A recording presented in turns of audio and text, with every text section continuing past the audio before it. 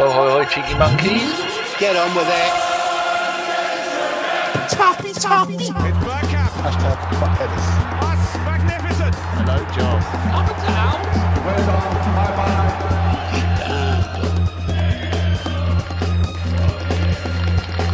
Bloody Arsenal. Be ambitious. Come on. Hello and welcome to ABW Live. I'd kind of forgotten what one of these was, as I missed the last one. But yes, this is the post-game show for Portsmouth 0, Arsenal 2 in the FA Cup. And I am joined by two people that I don't believe I've podded with before, or at least in a live show anyway. First, all the way in Canada, I'm going to get this right. It's not going to be Gav. It's going to be Corey. Corey, how's it going? How you doing, Josh? Yeah, good, thanks. Yeah. Good win. Yeah, absolutely. And someone a little bit closer to us on this side of the pond. It's Gav. You're probably closest to Portsmouth out of all of us. Oh, me? Yeah. In terms of location. Depends where you are, mate, because I'm about 10 miles from Highbury. So Yeah. I'm about 150 miles from Highbury North. So okay. Yeah, I'm the closest. you're going to be pretty close. Yeah. Right. So let's go and get into. Should talk about the chat box. Getting ahead of myself. Who was the first one in? I forget because it wasn't Danny. I know that much.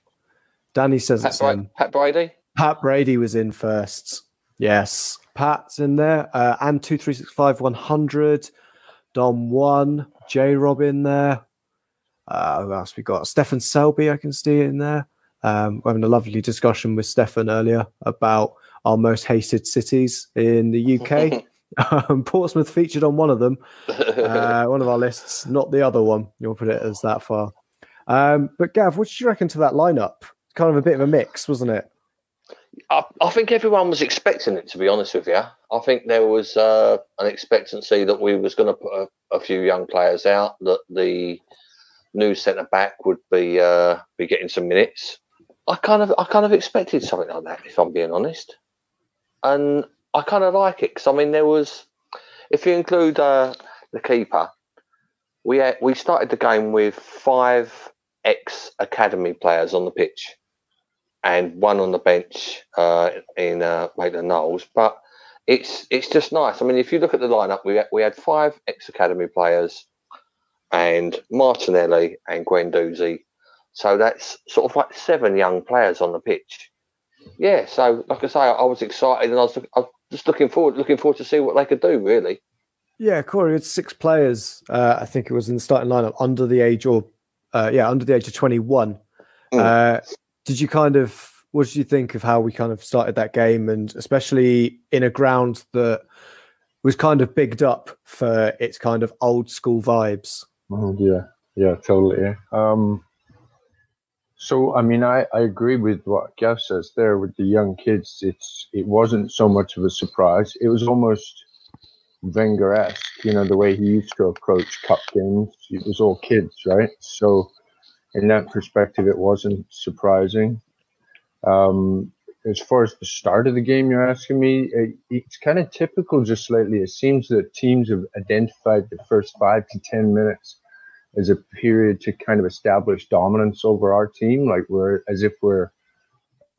irrespective of whether we've got kids on the field or whether we've got veterans on the field, the first 5 minutes we seem to be fragile and can be knocked about. So they were aggressive for the first 5 minutes or so, but it didn't take as long to let's say figure the game out. Let's say, for example, I mean, they were stronger than us for the majority of the first half, but the start of the game was a bit weak on our side, I'll say.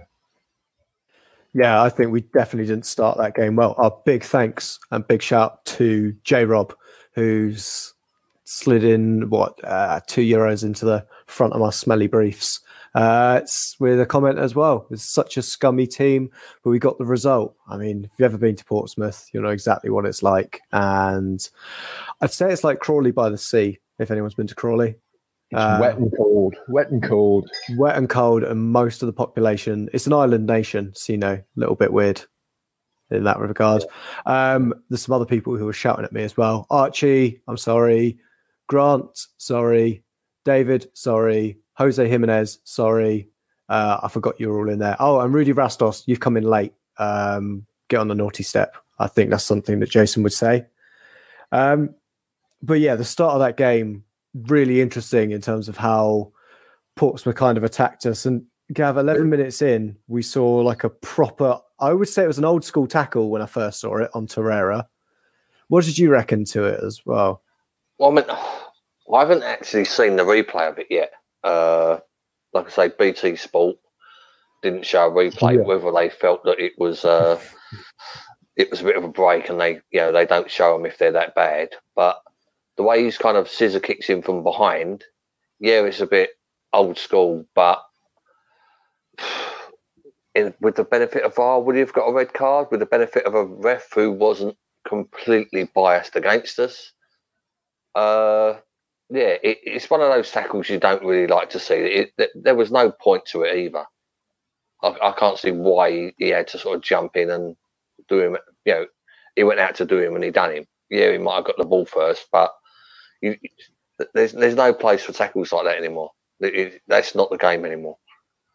No, it's absolutely, you're absolutely right. Corey, I think that was one of the kind of tackles that I was probably taught about 15, 20 years ago, as that's how you tackle. No. Did you manage to get a second view of that that particular tackle? Not at all. The feed I had was sketching out just a bit, so I missed the tackle altogether. But what I would say is that I kind of just was trying to follow along on Twitter afterwards, and then some stories came out with some of the people I followed that apparently his father's released some kind of message saying that it's relatively okay. So thankfully, it seems like hopefully he's going to be just fine. So. Yeah, I hope so too, because he's one of those key players that, we've always wanted to come into the side, and it's been an opportunity for him. We desperately want him to be a key player, don't we? We want him to be he does need to be healthy and to establish himself more, I believe. But I understand what you're saying. I think we all desperately want that guy to succeed in the team. So yeah, for sure, he's going to be fine. Yeah, and Michael Hahnemann, you have slid in as well. Thank you very much for your $5. And he said, did someone call for another Eddie goal? And I'm sure we're going to get onto that one in a second. So we saw Torreira come off, Ceballos come on after 11 minutes. Gav, I know it's early to call in that game. Was that the kind of change you would have seen, or would you have seen someone else come on? I don't think he really had a lot of choice, did he? Really? Who do we play this weekend? West Ham. Yeah. So, because you'd think he'd want to give Xhaka as much rest as possible. So Ceballos was really his only option, wasn't he? Yeah, like I say, I don't think he had a choice. It was almost a 1-for-1 sort of scenario, really. But yeah, you can't criticise him. I'd rather. I mean, it's all panned out nice. Guendouzi managed to not get himself sent off. Xhaka managed to have a bit of a rest, which he's going to have a nice rest before we play the bubble blowers from Essex at the weekend. It was a right move, right substitution. Cool. Corey, how would you kind of describe the start that Pompey gave us as well? Because I think that tackle was kind of, the epitome of what we kind of saw from them. We kind of struggled, didn't we, in that first part of the game? Well, yeah, it's like we just said. I mean, and this is, I believe, and I'm sure you've noticed it as well, is not even just since Arteta's been here. We could go back to even when check it out. I've forgotten his name. That's awesome. Whoever that manager was who was in between Wenger and Arteta, I can't remember him anymore, but that guy, even when he was managing, teams had identified the fact that they could come at us in the first 5 or 10 minutes. And it was like as if our teams came out and as if it was like they were just fragile for the first 5. Plus also, I think that a lot of the coaching went into these opposing teams where it was like, look, not only are the team fragile, they're fragile with their fans, let's say, and they will react if you get the fans on their back. Now, I'm not blaming the fans, but what I am saying is that maybe teams learn to manipulate the noise of the crowd to get on the team's back. And at times, it has worked. Our team has buckled, but maybe this is something that Arteta is working on. Maybe it's something he needs to work on. Maybe it's something we're gradually seeing change, but I'm sure that teams are being coached to come at us full on in those first 5 or 10 minutes because they believe they can unnerve us. Now, the thing that I have noticed is I believe that Arteta has told the team this, and they're looking to absorb the other teams for the first 5 or so minutes. So I wonder if it's either that we're playing bad for 5 minutes or whether or not it's like a little bit of a mousetrap kind of game where we were going to let them come on to us. Arteta wants to see how they're playing, and then there's maybe going to be a reaction to that. Do you see that? Yeah, definitely. I think it was one of those things we really needed to look at. Where some players go out and get tested in Olympiacos in a similar kind of atmosphere. No, the Olympiacos game was just... Let's not mention that. Yeah, I was going to talk about the first leg, the bit we won, not the second leg. But similar kind of, you go to those kind of that kind Everybody of area. Does it to us, yeah. Everybody does it to us. Come in hard on us, and you could see that was their tactic, was almost to try and get an early goal. You saw Martinez get caught under a couple of crosses as well. Gav, what did you reckon to his performance? Because he looked a little sketchy to me. What overall on Martinez tonight? Yeah, overall. I mean, he had that sort of almost punchy kind of one, didn't he? The main thing that I was happy with was everything that sort of went to him that he should have saved, he saved. And the majority of, the few shots that Pompey had, he had clean hands. He kept hold of the ball. There was nothing bouncing back off him or anything like that. So, I don't think he had masses to do. He certainly didn't have a lot to do in the second half. But I mean, overall, clean sheet, didn't make any howlers. What else do you want from a keeper? Yeah, I'm trying to find some stats, Josh. Do you have any stats from the game in the first half there, or to see what his saves were? Not to hand, only anecdotally. I can remember the one where he came out really early on and just completely missed his punch. I think he was just a bit nervous coming into the game from what I could really see.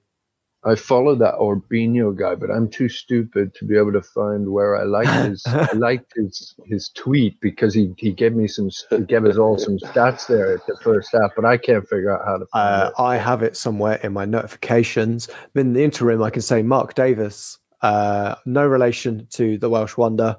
He spells his surname properly. His is actually Davies. If you like Mr. Davies, thank you very much. Yeah, it's dropped in £2 whilst I find this one for the first half. Was both had 8 shots. Pompey had 0 on target. We had 2 on target. So in other words, Martinez was fantastic in the first half. He wasn't offered anything. I think any mistake that he did make was just not punished at all. There you go. Yeah, definitely. You can't. Like I say, you can't complain. Keeper gets a clean sheet. You can't complain. It's end of. Yeah, I think what we can complain about, and I was going to come on to it, was Guendouzi's yellow card. Oh, for fuck's sake.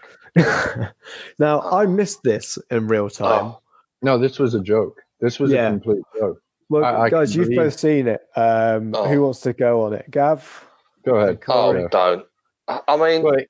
Yeah, go ahead. See, the thing that winds me up is Mike Dean he's biased against us. It's just a fact. Yeah. We were fouled. The headmaster, right? So. Yeah, we were fouled. He's blown the whistle. We've took a quick one and just carried on. He's blown up again because the ball was moving. So Guendouzi's got hold of the ball. He's lifted it above his head. I'm doing the actions. I know. Yeah. Go on, Corey. I'm going to say it. You do the actions. He lifts the ball above his head and he places it on the floor. Right? and Mike Dean books him for being sarcastic. Yeah, pretty much. And I For mean, being a naughty boy. yeah, I mean, what the fucking hell was that? It's like I say, I've seen some silly yellow cards, right, over the It years, was but that a is joke. just absolute pathetic. Yeah. It was like, Yeah. and the problem was that was quite early, and Guendouzi does like a little bit of a niggle, and he does like a bit of a pullback, so that sort of put him off his. You know, I was a little bit worried that he was going to get a second yellow at some point because Mike Dean was looking for him after that, but it's just. Mike Dean's ego. He's a pathetic anti-Arsenal prick. He shouldn't be allowed to referee games. The thing is, too, okay, so I would react the same as I just nod your head, I couldn't believe it. But and the reaction has been that Guendouzi's stupid for him doing what he did. But you know what? I mean, come on. I mean, it was, if you're going to get a yellow card for having a bit of a sense of humor, because that's really, honestly, all it was that Mike Dean was somewhat embarrassed by the fact that Guendouzi got a laugh because of him, right? So he gave him a yellow card. Yeah. Yeah, I've seen some of the chat box reactions as well. Stefan Selby, I think, sums it up pretty well. As to speak Holston to us, Stefan's gone with don't overstage Mike Dean. Pete Holston, Mike Dean is the queen of ridiculous. I mean, that's harsh on queens, I think. Most of the words, well, I'm not going to drop so many C-bombs this early on, but basically, if a yellow card, if you can get a yellow card for sarcasm, I'm not going to last another show. Oh, I know, seriously. Yeah. Seriously. I'm going to get full Graham polled and end up with 3 yellow cards by the end of this game. And you know, the best tweet I saw was the one that said something about it's so ironic Mike Dean giving a yellow card for somebody being like, you know, embellishing something, because Mike Dean's the total guy who would do something like that. And I thought that was a very humorous tweet. I can't remember who did that. Yeah, I mean, he did the no-look yellow card as well. That part I did see from it, which is just like, okay, well, yeah. It's, yeah, for sure. The fella just shouldn't be out. They should retire him. They should. I mean, he's just fucking useless. He's a clown. He's an absolute fucking clown. Do you know what I mean? It's you can just think of his mother, okay, at home feeding him breakfast in the morning, saying to him, "But are they laughing at you or are they laughing with you?" I can't wait. No, I don't want to see his murderous rampage in the Northwest. It's going to be horrific. So 30 minutes in, we finally get like one of the really good clear-cut chances with Martinelli. Reece Nelson, what do you think of his first half performance, Gav? Because he was kind of in and out of the game, wasn't he? That first half. I think most of them were sort of in and out in the first half. We were sort of, we didn't quite get into the rhythm that we did in the second half. And I think they all were a bit. They were all sort of like a bit touch and go a lot of times, and Mike Dean wasn't completely helping with the way he was blowing his whistle, and we just wasn't quite clicking. But like I say, overall, when you look at the game in the whole, he had a good game. But like I say, it was one of those first halves. We was lucky to come in with the one goal up. But like I say, they all could have done a little bit better. They all obviously got a bit of a morale boost at half time. They all got a bit of a talking to at half time, and I think the first half is best off mainly forgotten, apart from obviously that tackle and the clown ref. I think a big part of it is the connections, right? So, for instance, you with Lacazette in the team, and going back to even when we had guys like Giroud in the team, our team is very much set up so that the center forward or striker is generally with his back towards net, and he's linking the two outer players into the play. Whereas with the younger kids, I noticed they're kind of more suited to just running past defenders, where we need to be setting balls like a Louise ball past the defender for someone like Saka or Nelson to run onto. And I think that's a big difference. And I think that where we're seeing visually ourselves a disconnection. I think it's the difference between the team when it's Lacazette in the middle as opposed to Nketiah in the middle. Nketiah seems to be very much a guy you want coming onto that final ball, but I'm not sure about his second and third touch. Unfortunately, it's a bad comparison because Lacazette's second and third touch has been terrible recently as well. But I think there's a disconnection in there. Also, between Willock and Nelson wasn't connecting very well today. Yeah, I'd completely agree with you on Nketiah. I think that's one part of his game that is lacking. One of the reasons why he didn't really make it at Leeds. He's got because a of that. fantastic first touch, but his second and third touch is a little question on him.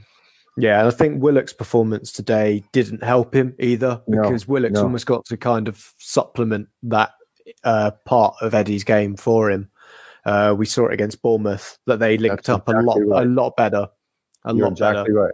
That's exactly right. When they're on the field, they're asking Joe Willock to do that job, whereas when you have Lacazette on the field, they're asking Lacazette to do that job, and the wingers are running past onto him. Whereas we're asking, with Nketiah on the field, we're asking them to run to the line and put nice crosses in for Nketiah to hit that one time. Bang. Yeah, see, that's the thing, though. I mean, I want my centre forward to be scoring goals. If he does anything else apart, if he does anything else apart from score goals, that's a bonus. And Lacazette's overall team play is better than Eddie's. There's no doubt about that. Even though Eddie was in the second half as well, he was putting the sprints in, he was putting the work in. But it's not quite good enough, though.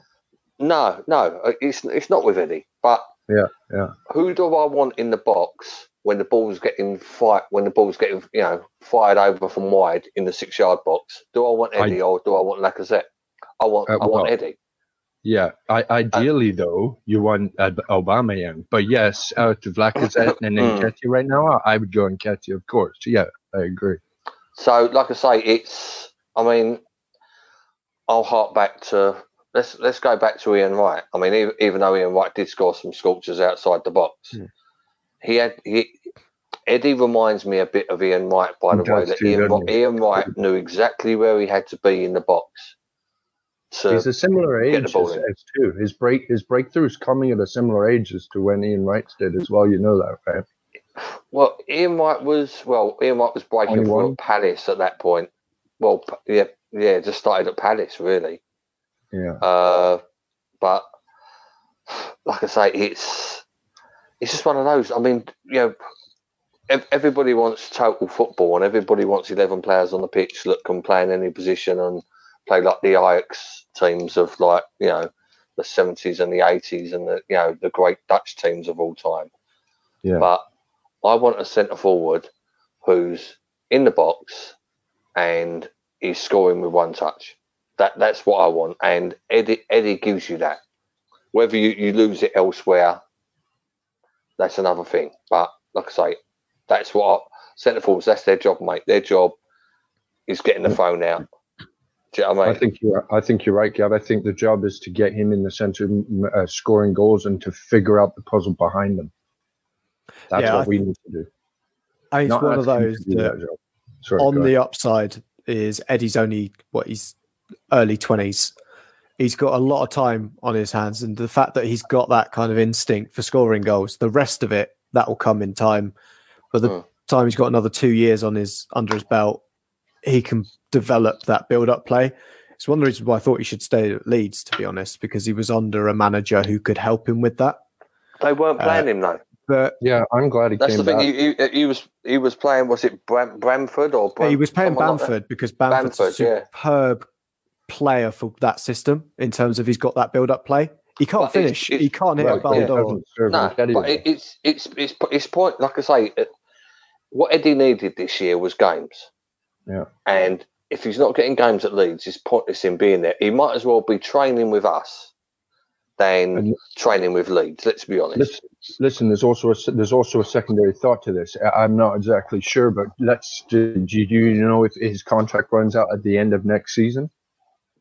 Because if his contract runs out at the end of next season, you have to give him time in our team to prove himself. You have to say, look, this is your chance. I'm not sure. Otherwise, I'm not. I don't think it is. I went through on the last show, I think, who was the last that's running up. Danny will get it up. Danny, do that in the chat, mate. Yeah, it's I think he's got another 2.5. I think he's got another 2.5 years. I think. But you hear what I'm saying, though, right? At some point, you have to give him a run. Yeah. So, yeah. And he's like I say. I mean, he come back from Leeds. The Leeds spell wasn't working for him, and it wasn't working for us either. Because if you've got a young player that's going out, especially a centre forward, he's got to be getting games. So it wasn't working for him. Obviously, when Arteta's come in, they've had a chat, and Arteta said, well, you train hard, you work hard, you keep your nose clean, you're going to get minutes. And he's getting the minutes. So, like I say, you've got to... I mean, at the moment, I think, really, it's Lacazette that's got to be doing the work to get Eddie out the shirt. Because he's scoring. I think that was... what's that? 3 goals in 6 games. I think he's gone. Yeah, Nketiah's contract is at the end. Is up at the end of the 2022 season. So we've got another 2 years. 2 years. Another 2 years on it. Yeah. So 2.5 seasons, I think. If my maths is right. Think about it. If Lacazette goes this summer, there's going to be a lot of room for Nketiah. Yeah, because we can't solve all of our problems. Yeah, I mean, Aubameyang and Lacazette could arguably both go in the summer. That's right. Would Nketiah be my first choice to replace them? No, but I think he could do a decent job. Yeah, definitely. I wouldn't put the pressure on that young boy's shoulders at this point. We should talk about the one we've got. The next, I got it's the goal. A player that I think we're going to mention. Not the player you kind of expect to score that kind of goal, Corey, right? Are you kidding? The guy's messy, man. Seriously. He does this sort of shit all the time. Sorry for swearing. It's all right. Talk us through it. You know what was funny? No, what was funny was literally 2 minutes before Femi had come on and was saying how, and I had completely agreed, like, get this guy off. Who's this guy at right back? I thought it was Ainsley Ma.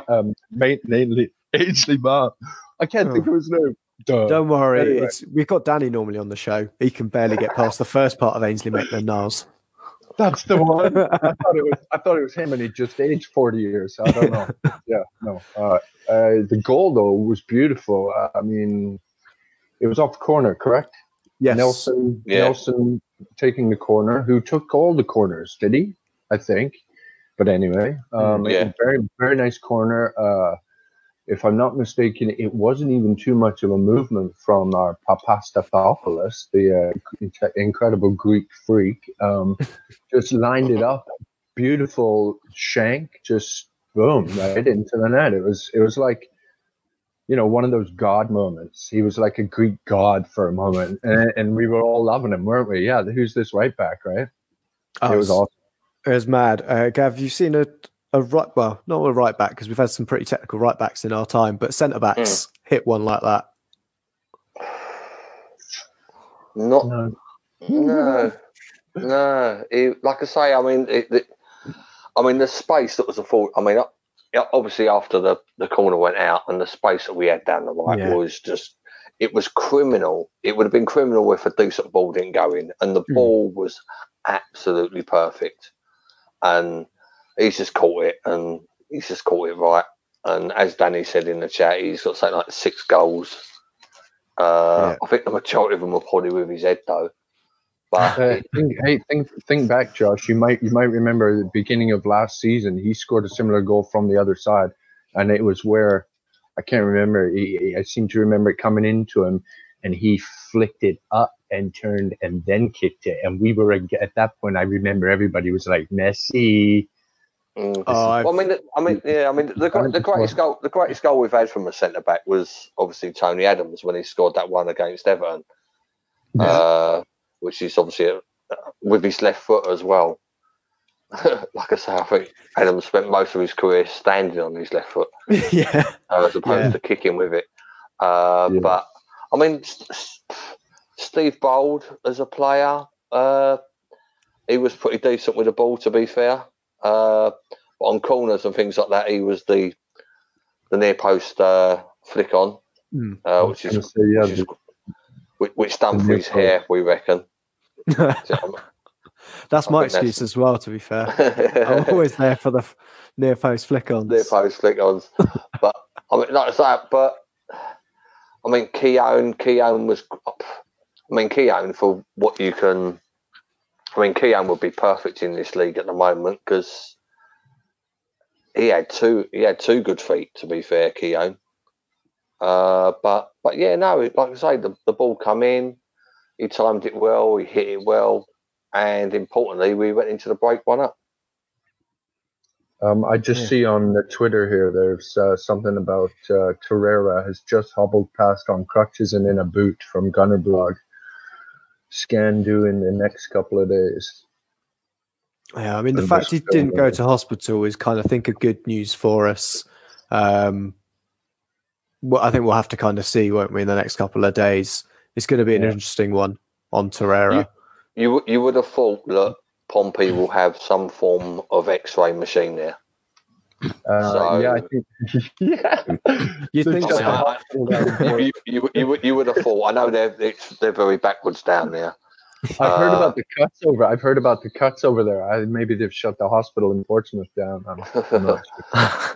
Yeah, no. Like I say, they must have some form of quick X-ray machine that they've got in the ground. Obviously, the boot is a precaution. Hopefully, but I mean, if he's got away with a bit of swelling, he's had a result there.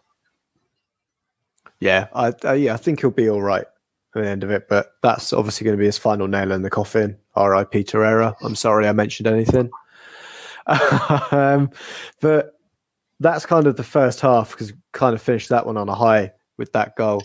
Let me quickly slide into the chat box, because there are 105 people here at the moment, 106, and 35 likes, and 1 thumbs down. Whoever is the 1 thumbs down, let yourself known. I think that's my mate Thunder Road, who was less than impressed with my appearance this evening. So I'd like to say, Thunder Road, have a lovely evening, mate. We won. Cheer up, smile. I like Thunder Road. It's nice. I'm hoping that maybe he's giving us a thumbs down. It'll be nice though, because I like collecting the thumbs down. Unlike Jason, he's annoying like that. But who else we got in there? Pete Coulson is in there. Who did I see that wasn't in there to start with and is now here? Sai Anavesh is in there. We will come on to your question. We'll talk Maitland-Niles near the end when he comes on. Mark Davis is in there. Jose Jimenez, I think we've already mentioned. So I've just got to say tappy to everybody. And hopefully that's enough to get it done. Otherwise, we'll keep moving on. Oh, Data is in there as well. Tappy. Perfect, Gav, because I cannot do a Welsh accent to save my life. And if it is, we'll get struck off immediately if I try one. I was just about to say, oh, look, Corey's in there, but Corey's on the show. I just figured out how to go in there without having the volume up. Danny, I did that one for you, so I didn't have the volume on my YouTube, but I've given us a thumbs up. Perfect. And Michael Hernandez is in there as well. Who's the person that's got the? Who's the person that's still in jail, but they haven't got herpes anymore? They're here as well. They are here. Herpes. That's John. I don't know who herpes free, still in jail. Whatever they're. Yeah, I don't know who that is.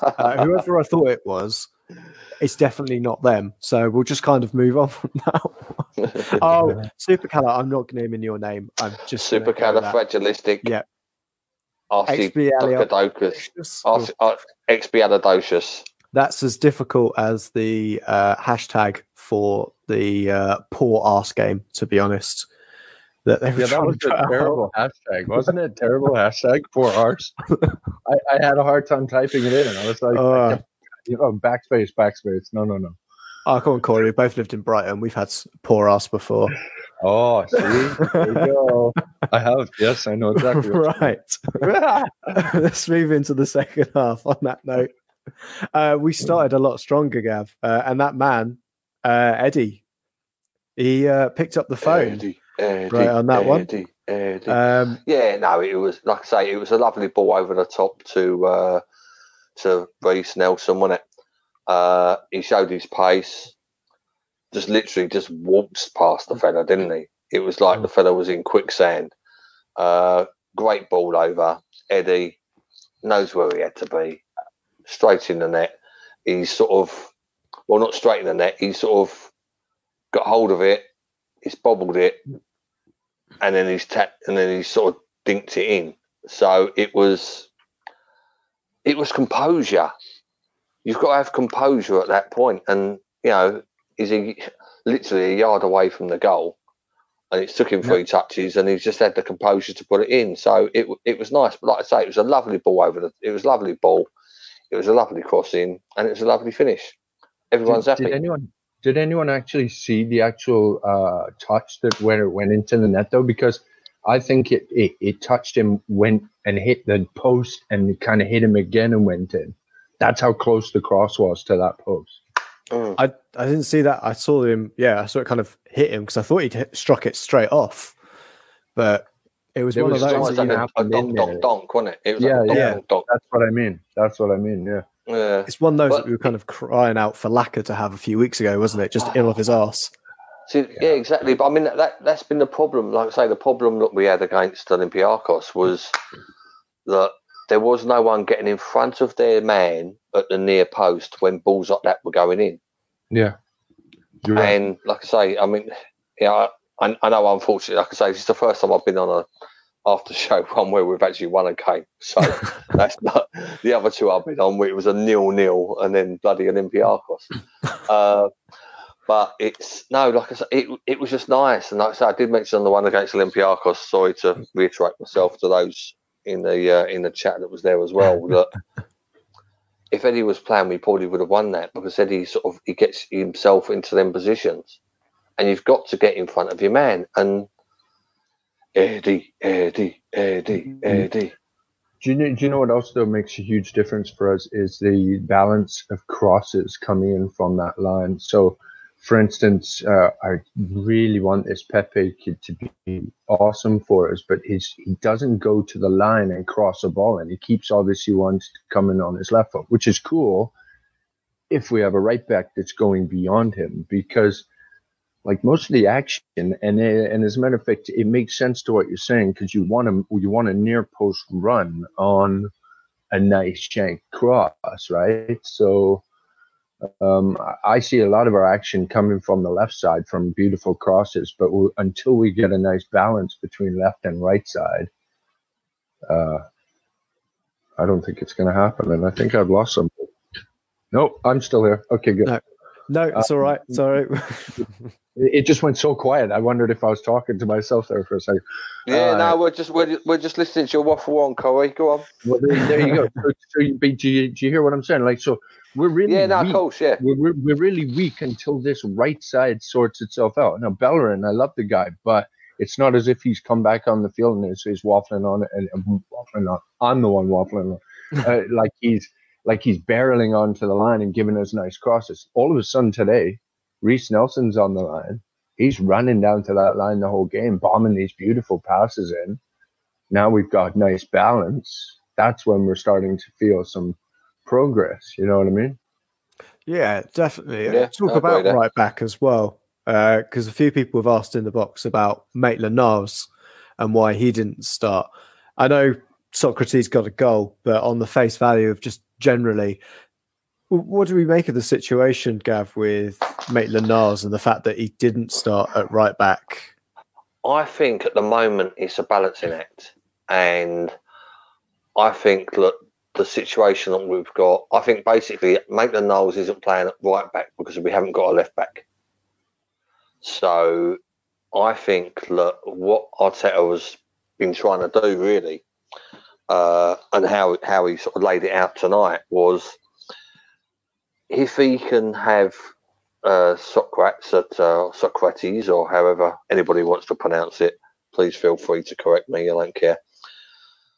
It's almost like when Saka's going forwards, they drop back to a 3 at the back. Yeah. So I think it was more of in a way of saying, okay, we're going to be stronger down the left.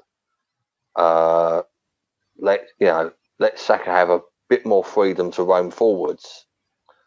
But we might lose that on the right. So, but like I say, I mean, Reece Nelson, he more than made up for it on the right hand side. More than made up for it. But I think it was more tactical, and I'd like to think it was. Maybe Arteta wants Maitland-Niles to go in and own it, like Saka's come in and owned it. I think he may be sort of saying to him, look, wherever you are on the pitch, you've got to give your all, and you've got to train in that position, et cetera, et cetera. But like I say, I don't think Maitland-Niles is going to be around for too much longer. I'll be surprised if we don't sell him in the summer, if I'm being honest. Yeah, Corey, what did you reckon as well? Did you agree with Gav in that regard? I just wanted to say, I agreed, because and on the movement of the defense, like he says, when we're in possession, we're sliding into a 3, and what happens is you have Luiz in the center of that 3, Socrates on the right, and Mari, who's a left-sided center back. He's on the left side of that 3, right? So. That's why we're playing in the way. That's why I think he chose to play in the way he did. Now, as far as Maitland-Niles goes, I think you're absolutely right. I think this is one of these red line deals for Arteta, where the word came out that Maitland-Niles had the attitude of, this isn't my position, I'm better than this kind of attitude. And he had got the opportunity with Saka, who had the completely opposite kind of attitude. He's been able to play the one boy and sit the other boy. And whether or not this is, it's not a personal issue anymore. This is now an opportunity for Arteta to establish a line with all of his players through Maitland-Niles. So effectively, I mean, Maitland-Niles might be able to sort it in a way that the solution ends out well for him. But I believe Gav's right. I think the end of the road is there for Maitland-Niles as far as being an Arsenal player. And it may not necessarily be because of him in particular, but because it's a really awesome opportunity, or a really valuable opportunity for Arteta to establish a certain red line with any player that goes under him from now on. He's not going to let that opportunity go. Unfortunately, Maitland-Niles is the kid who's going to pay the price for that, but he's also the one who said what he said. So you have to deal with the consequences of what you do. Yeah, I agree with you, Corey, on that. With Maitland-Niles kind of painting himself into a corner, isn't he? By saying, exactly. I want to play right wing, and you're like, okay, well, unfortunately, our £72 million record signing also wants to play right wing. Yeah, we've also got Reece Nelson coming through, who's shown at Hoffenheim last season he can play out on the wing at a high level. He's going to have to bide his time and just kind of sit it through. He's got to be professional. He's a young lad. He's getting decent money, right? And he's playing for the club that he's been at for since he was a kid. He's got to knuckle down now. He's got to do the work. He's got to get mentally right with where he's going to be with where he's playing, and he's got to give it all in every training session. And if he does that, then he's going to get his opportunities. If he does a little bit of a sulk, then he's going to be shown the door. Do you know what I mean? He's in a very, very privileged situation where he's getting paid by the Arsenal to play football for the Arsenal. Yeah. And if he can't see that, he's going to end up in like fucking Division 2 or 3 in the next couple of years. Yeah, you're totally right. There's nowhere else up for him. Do you know what I mean? Yeah. Arteta's just the guy who'll give him a chance if he works hard as well. And you know what? Exactly.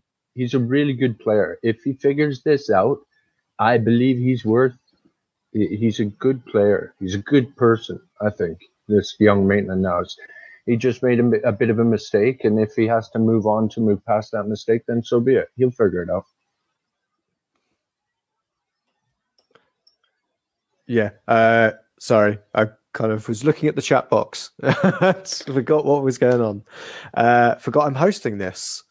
Come on, multitask. Come on. I told you I can't do this. This is why there's no tweets going out. Danny's doing them. Right.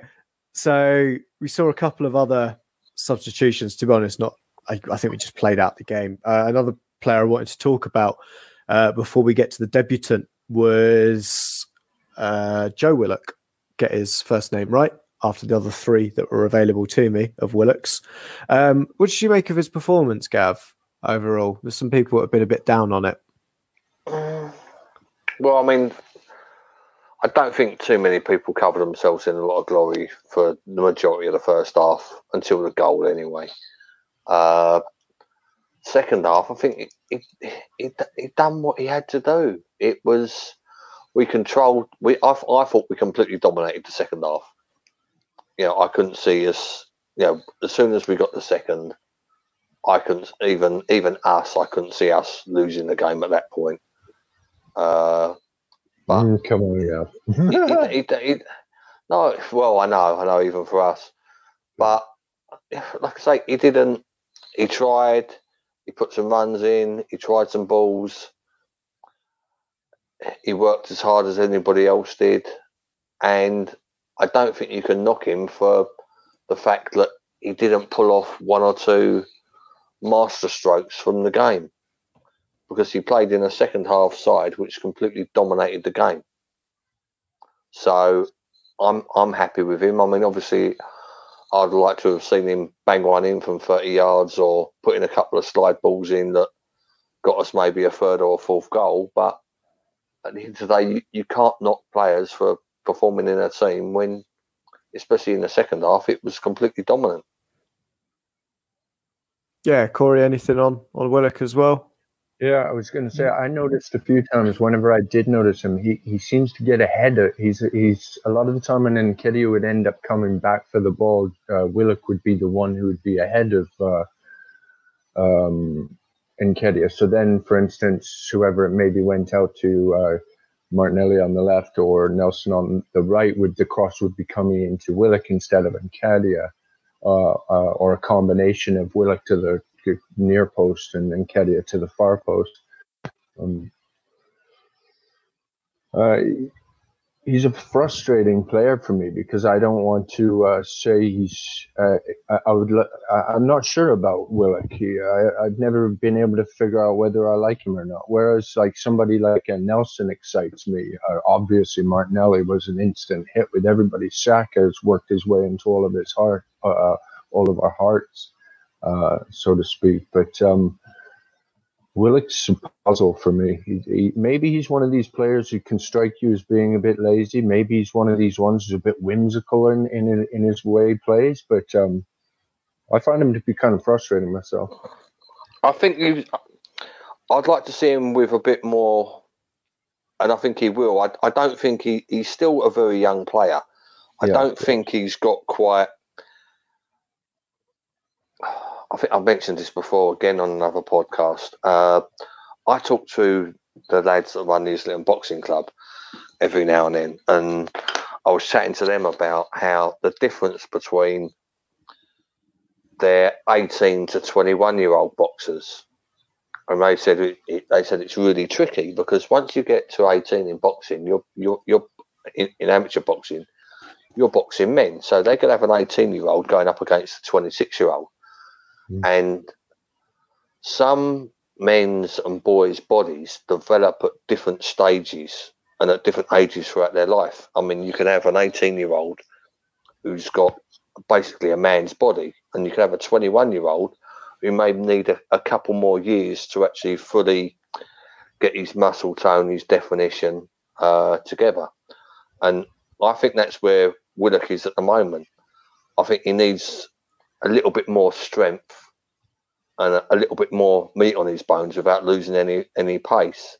So, and he is, like I say, I mean, tonight he played in almost like a number 10 style position, almost like a slightly a slightly deeper number 10, but that's sort of like the position he was supposed to be playing, and it's a very hard position to play, especially when you're following people like Bergkamp and, dare I say, Ozil a couple of years back.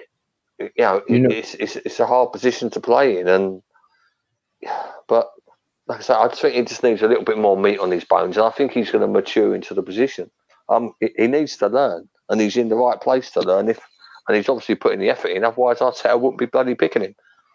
I think this is the same for a lot of our players, and it obviously coincides with the youth of our team. It's because I've said the same thing about that Saka. If he could put a stone on, he'd be good. How many times have you seen young Saka go in, plant his foot to try and win a challenge, have a big-ass defender hit him on the side, and that kid just goes flying? That's Saka. I've seen that 2 or 3 times.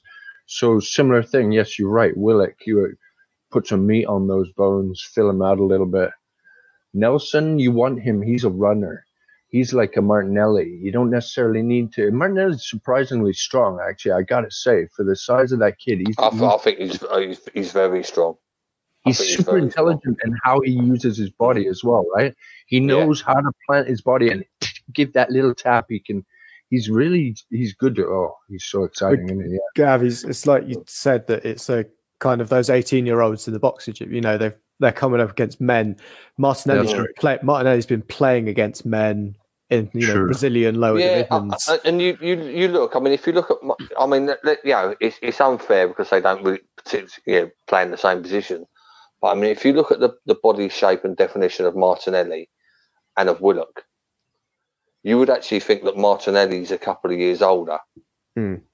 So I mean that's where I'm getting at. It's not a trained strength. It's not something you can do in the gym or anything like that. It's just how men and boys' bodies mature at slightly different ages.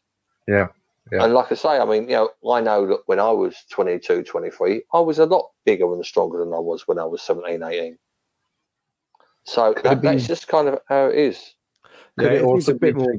Sorry, go ahead, Corey. I was going to say he's a bit more streetwise with how he uses his strength as well. I think that's where I was just about to go. That's where I was just about to go. So can I, for instance, has Willock been at the Arsenal Academy like most of his youth career? Oh, he's 6 or 9, wasn't he? That he joined us. It's one of those 2 ages. Yeah, he was. So he was. What about? He was very. He was very, very young because he's too older. He's the youngest of 3 brothers. So what about the angle of young Willock being brought up, and with all due respect, young Willock being brought up in the Arsenal Academy? Oh, so nice and so cozy, and you're the best, versus a Martinelli who's been the shit kicked out of him. I wouldn't really go there if I'm being honest. I mean, Willock was, I believe I'm correct here. Willock is the youngest of 3 brothers. And the only reason he started at Arsenal was because his 2 older brothers were there. So he would come along and basically with the mum or the dad, and literally, you might as well join in. And then when he got old enough, they sort of signed him up onto the youth level. So he's been brought up with 2 older brothers. So it's kicking the shit out of him, basically. Yeah, that's it. Do you know what I mean? So I mean, I'm the oldest, so I never had that. But my brother, there was a point when my brother got over 6 foot that I had to stop kicking him. Do you know what I mean? Yeah. But he hasn't had that. He's been at Arsenal since a very, very young age. He's probably been at Arsenal like 15 years or something stupid like that already. Have all these kids been together, really, haven't they, throughout? Nketiah, Willock, Nelson. Eddie was the last one in, wasn't he? Because he was Chelsea. Yeah, it was Chelsea. Chelsea nabbed him out of there. That's right. I forgot that. Yeah, Chelsea dropped him. Chelsea dropped Eddie, and we picked him up. What about that other kid, the one who's the central attacking kind of more. What's his Smith name? Rowe. Yeah, Smith Rowe. Has he been with all those? Like they are they a Yeah. group of kids who grew up together, kind of thing? Yeah, they did. Yeah. Yeah. Nice. Saka as well, eh? Yeah, Saka's part of that group as Well, well. no, I mean Is he? Saka was actually a couple of years younger Oh, of But course, yes. he's because our friend. Saka's only 18, isn't he? So he was of Yeah, you forget that, don't you? which explains his contract because at 18 they can only sign a contract up to the age of 21. Well, is there any rumors about his contract yet? I know that there was nasty rumors, but I choose to ignore those. No, he's So, staying. no, There's, he's staying. There's no doubt about that. Yeah, cool, good. Yeah, I mean, as you say, it ends at the same time as Aubameyang's, Ozil, Socrates, Louise, and Mustafi's. Yeah. But You like can I tell say, that's purely because of Saka's age. Mm. I think it's something silly like before the age of 18, they can only sign up to the age of 21. Yeah. So that's what he's done, and whatever contract he's on, which is probably like only 10 grand a week. Obviously the bonus He's is less than that. yeah. He's on No, I less mean, than that. Who's kidding? I'll be honest with you, because Saka was very highly thought of when he was 15, 16. Oh, So he would have been on the, and especially being a wide man scoring goals, which he was in the youth levels. He would have got the top wages that Arsenal give to the youth players. Which is I he believe part of the England youth? Do you know? he's undecided. He's a bit of an 'cause undecided. He's played for England at youth level, but there is the fact that he might go and play for his parents' homeland, the country of which I can't remember off the top of my head. I can get it for you. It's Nigeria. Yeah, there is the rumour that he might go down that road. It is a nice jersey. I don't like their, No, they've changed it now. That green one. I don't like their new jersey. Actually, I take it back. The World Cup one was a lot better, wasn't it? The World Cup one a couple of years back. That was it's lovely. Yeah. I think their new one is Puma by some chance. No, maybe not. Yeah. Well, Get on with job. yes, that's I was going to call that as the end of the game, but what have you spotted, Gav? Michael Hahnemann. It's up to 21 when you don't have to be registered as well as in the actual squad. Yes. Yeah, basically. Yeah. They don't have to be.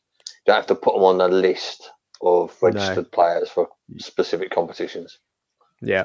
So that was the end of the game. I just want to talk about one other player before we slide into questions, and that was our debutant, Pablo Mari. Is there anything we really want to talk about explicitly? As you say, he kept a clean sheet. There's not much you can kind of complain about his performance. There's like I say, there's a couple of things you want from a centre back: them to not fuck up and not really notice they're on the pitch. Bingo. And like I say, I mean, he done everything right. They didn't score. He didn't give the ball away stupidly. He looks quite tall, which is nice for us. But didn't stand out. But you don't want your centre backs to stand out. If your centre backs stand out, you're having a shit game, mate. Do you know what I mean? You're not doing well as a team. So like I say, it was a solid 7.5 out of 10 performance, which is what you want from a centre back, because it means they're not fucking doing much, and you don't want your centre backs to be doing much. Yeah, I mean, I've got the final stats for the game as well to show how busy Mari would have been. Portsmouth had 27% of possession, 11 shots, on which 1 was on target, 3 corners, and 8 fouls. So, compared to our 15 shots, only 4 on target from us, 10 corners, and the same number of fouls with 8. But I think one of Portsmouth's corners was when he blocked a shot. So I think if you go into his individual ones, he probably had a couple of blocks on there as well. But he didn't dive in. He was in the right position. We might have a baller there.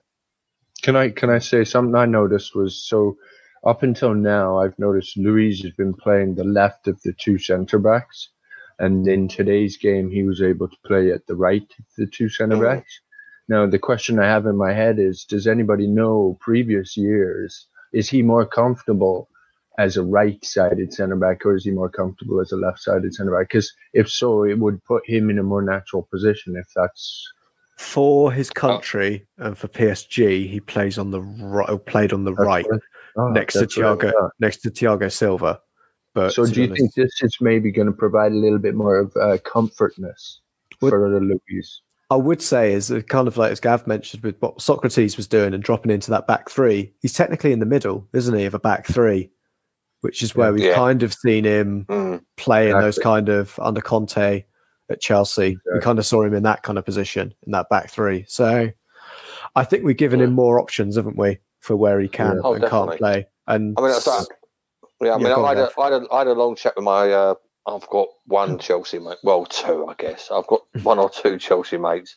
And I had a long chat with one of them when we signed Luis, and he was basically saying, you know, you can't really play him as in a back two. He's going to make errors. He's going to get found out. But in a back three, he's ideal.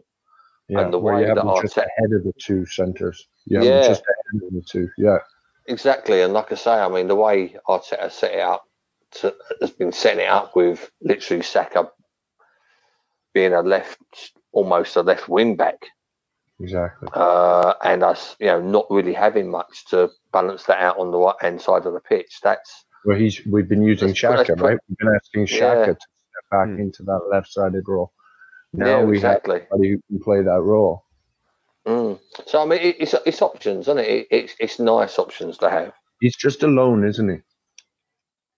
He's just a loan to the end of the season, but then with an option to buy.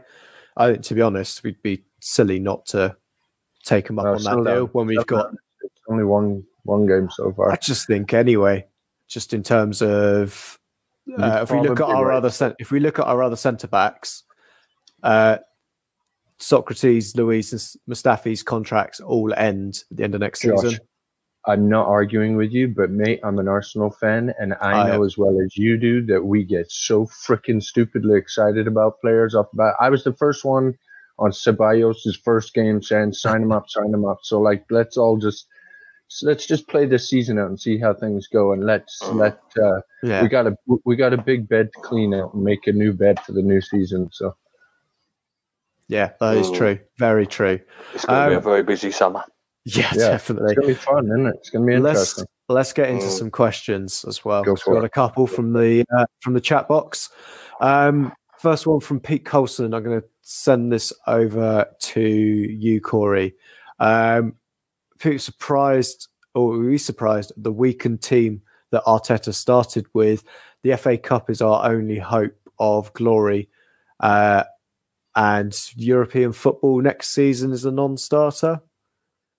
Because this is the only competition we're in, the only trophy we're in. So were you surprised? Yeah, it's all domestic from now on, baby, isn't it? Yeah. No, I wasn't surprised. We said that earlier. Just because we've always had that kind of approach to cup competitions. It's been for our younger players. And you know what? After that game and the way it all finished out against Olympiacos, some of our veteran players needed to be not benched because they were bad, just given some protection. Like they needed to be given a little bit of relief, and the kids maybe it's not that much of a step down, is it? They're pretty good kids. They're pretty good kids.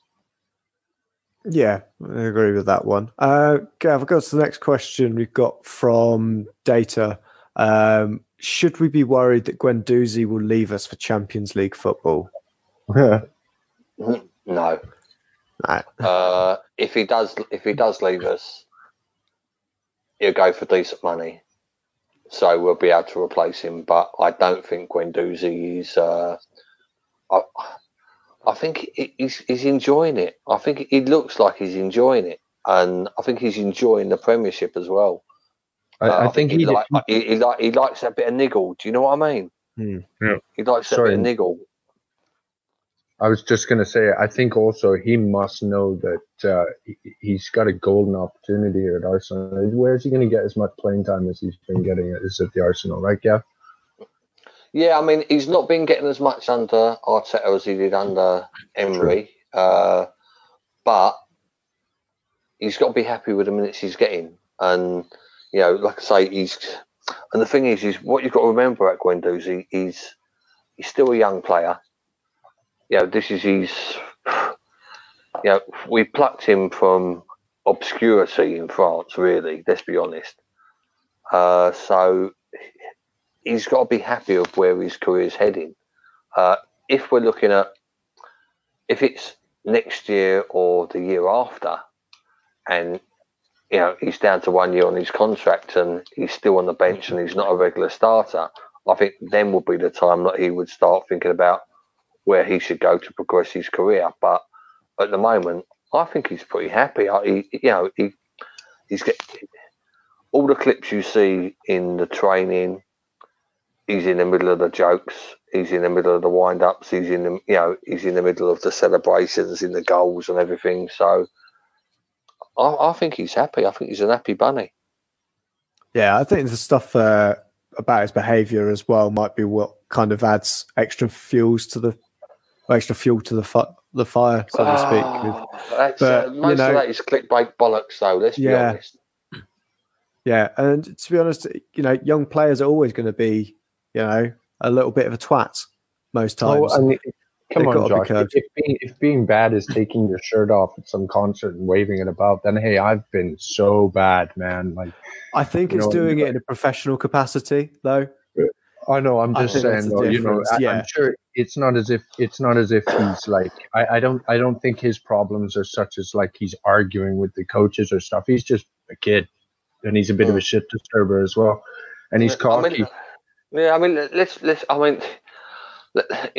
go back. I mean, we had a youth player, bloody J. Emmanuel Thomas, right, who was supposed to be the next big thing, right, who ended up getting done for drink driving an uninsured car through fucking Hackney, right? And the car was worth about $100,000, and he'd only played like 2 games in the fucking League Cup, right? And then we go back to what Adams and Parlow and all that little lot used to get up to. You've got to be hyper professional these days, but like I say, he got a little slap on the wrist. He's knuckled down. I thought tonight, especially, his professionalism after getting stupidly booked for fuck all by that prick Mike Dean. I thought it was professionalism to not make any rash challenges. I think Arteta will appreciate that.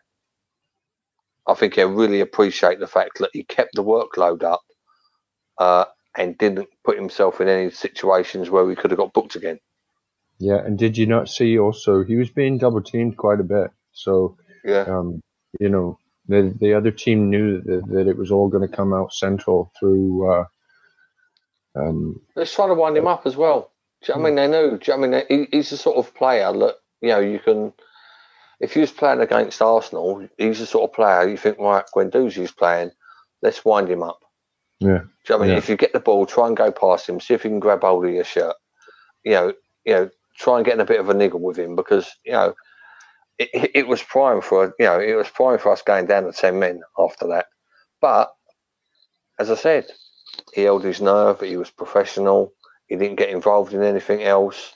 I even saw him pull out of a couple, which he don't normally do. So he's a happy bunny. Let's move on. Next question, please. Yes, Gav, and this one is coming. Well, I'm going to let both of you talk about this one, to be honest. But for you, Gav, first on today's performance, has Nelson done enough to get into the squad for Saturday against West Ham? Do I think he has, or does Arteta think he has? Well, let's go with you. Go on. King for the day. Yeah. It's tricky. I would, solely on the basis that if we had to towards the end of the game and we had to chase to get anything out of it, we could bring him on for Bellerin and have him and Pepe down the right. Pepe's obviously bound to start against West Ham. But, and like I say, I mean, I know this is slightly off the question, but you've got to say well done to Arteta, the way he's bringing in and taking out a lot of the young players, because a lot of the young players, they need that extra bit to try that little bit harder in training. They need that bit of extra incentive, and they need to know if they're training hard, they're going to train hard. With Nelson, he's got that one thing that Arteta absolutely loves him. Arteta used to go and help training when Arteta was a player at ours. So Arteta has got a serious soft spot for him. So I think I'd have him on the bench, and I could quite possibly say I think Arteta will. Arteta fancies the kid. I don't know. He's seen something.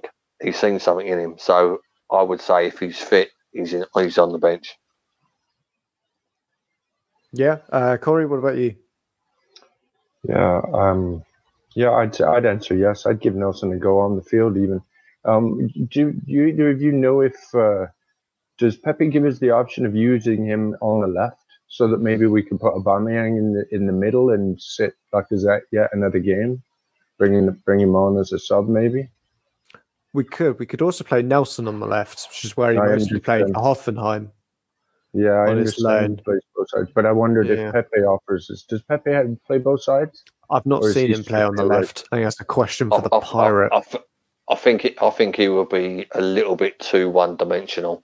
Yeah, I think that might be the problem with him. I think he'll be a little bit too, he's not got a right foot. No. Yeah, well, that's my problem with Pepe. Is I love the guy. I want him to do well. I think he's a very skilled player, but my God, man, kick the ball with your right foot for once. Like seriously. And Nelson seems to have a pretty good right foot, so let's go for it. Yeah, why not? The only thing that I can see about Pepe on the left is if Saka is behind him, because you've got the threat there that if he's not going to go past you and whip the ball over, then he's got to cut back to Saka behind him, which might actually work really well. But I think he's just a little bit too one-dimensional. I think you're going to have a quick look at the chat, by the way, Josh. Yeah, it's kicking off, isn't it? It's kicking off. I've seen Michael Hernandez has also slid in with a cheeky $4.99. I might avoid the argument going on between the mods and Data, because they're all big enough and ugly enough to fend between themselves. I think they are anyway. Jace, Data, behave, otherwise you're both going on a naughty step. I know where one of you lives, maybe. The other one, there's probably a restraining order against me being near their house. You can decide which one that is about. But the question from Michael as well, which I think I think we'll go for two more questions now, because we've been going for just over an hour and 10 minutes now. Nice. Where should I go with this one? Corey, Mustafi looks like a decent centre-back under Arteta. This is from Michael Hernandez. Would you offer him a new contract and save some money on another squad player? No, I was going to say, if anyone was watching on video, you didn't need to say a word. Yeah, no new contract for Mustafi. I do like the hair. I like the fair do-rag. I like the whole thing, but not as a player for me. Thank you very much. Get rid. Yeah, Gav, similar for you as well? Gav, I don't know. Sorry, I was just trying to take. I'm clicking the audio on and off because I'm vaping, and somebody moaned vaping. I don't know. I'm kind of liking Mustafi under Arteta, and I feel like a dirty boy for saying that. Nice. I really do. Yeah. I feel like I'm letting my family down. I'm letting my kids down. I'm letting my friends down. Yeah. But yeah, no, I'm sorry. Go on, move on before I embarrass myself. That's fine. We can all eat some humble pie with Mustafi if we really want to. And the final question, Gail, I'm going to cover you this one from Mark Davis. If the youngsters carry on showing the hunger, is there an acceptance that we may be quiet in the summer and the fans will have to be patient to let the team grow? Oh, it's a tricky one, isn't it? I mean, let's be honest. I mean, we are basically. I can't see us spending 72 million on a left-sided attacking threat this summer. Can you? I mean, we've got Aubameyang that can play there. We've got Martinelli that can play there. We've got Saka that will be playing there. So if Lacazette goes, then you've got Aubameyang down the middle, and you've still got Martinelli and Saka that can pick up them positions. I'm a big advocate of trying to give the youth a chance and trying to, especially ones that have come into the first team at the same time. I know, like I say, Saka's a couple of years, or was a couple of years behind them, but he's probably the shining light with the youth players at the moment. I think it all depends. It's going to be a very, very weird summer, because if they want to spend decent money, then they're going to have to sell. There was a question, actually. Somebody put a question up of what 3 players you would consider selling, seeing as we're skint at the moment, which I thought was a very good question, which I think we should go on to after this, Josh. Yeah. But yeah, no, it's down to the youth players to show that they've got the talent and the ability and the work rate and the professionalism for us not to spend that money. And again, you look at tonight, we had 6 players tonight that come through the youth setup. We had Guendouzi and Martinelli, which makes it 8. You got Bellerin, who come from the youth setup. That's 9. That's almost a full team that we've got that have literally cost us next to nothing. My main concern really is, will we have to sacrifice people to spend money on the midfield? Because I think that's the major one at the moment, is we've got to get the midfield working, whether that means Ozil going, which I think he will. So I say, we don't. He's got to go at some point, hasn't he? Do you know what I mean? He can't do a bloody Jenkinson and cling on for life. He's going to try. He's going to try. Can I just interrupt? Just quickly, because I think you're. I think we're forgetting, or we have to think about, or we have to dare to think about the fact that we're not going to have European football. So our budget has completely freaking changed the landscape of our budget. So I think we might be in a position where we're going to have to sell players just to stand still, financially wise. And I think there is more money coming in that's not been accounted for in the last lot of accounts. There is an extra 30 million from Adidas. Yes. But like I say, I mean, with Man City, with Man City winning the League Cup, I haven't got this confirmed yet, but if their ban stands, then the Europa will go down to about 8th or 9th this year. So we're 5th place will be first, second, third, fourth, and 5th will be Champions League minus Man City. Then you've got the Europa place will go to the league because Man City won it. So Villa, thank God, won't get a place for it because they'll never fucking stop talking about it if they win a trophy. And then the 2 other ones, so it'll go down to about 8th or 9th. Still, though, you hear where I'm going with that argument. I mean, we do. If you're honest with yourself, I honestly think we're going to see Lacazette go. Yeah. I think also that the team is going to be in a position where they are finally going to be in that position where they're going to accept whichever loss they have to get Ozil out of the club. I think that's my personal opinion. So with those 2 people moving, now try and consider your question, right? Yeah, I mean, you're looking at Lacazette as all. If they want to claim decent money for a player that could be replaced for similar money, for less money and similar wages, then you're probably looking at Leno going as well.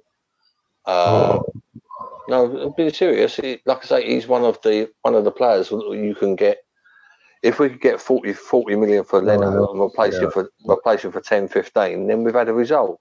And it's going to be down to the duckers and divers, like Real, to claim it. But you've obviously got the other one you've got Willock, who preferred position is number 10. You've got Smith Rowe, who's doing brilliant at Huddersfield. All the Huddersfield fans absolutely love him. So yeah, like I say, there's going to be a bit of tinkering, and really, if I was Arteta, I'd be planning not for next year, but for the year after, and basing it around the young players we've got at the moment. And there's still players coming up behind them at the moment who are really pulling up trees. Yeah, I think we've got a couple. I mean, Bojan, John Jules, both could be proper players. Yeah, we've also got Migo Aziz as well in the midfield. There's another one to have a look at. I would love to do Pete's question this evening, but we've been going for a bit too long. So I think we'll cover that one in the podcast midweek, because I think it's a really good one to cover in the podcast, because we can go into depth about the money situation as well.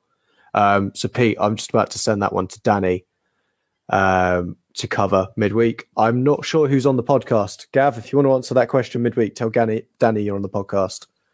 And you can get in for that one. No, I think I've been on miles too much. I wasn't supposed to.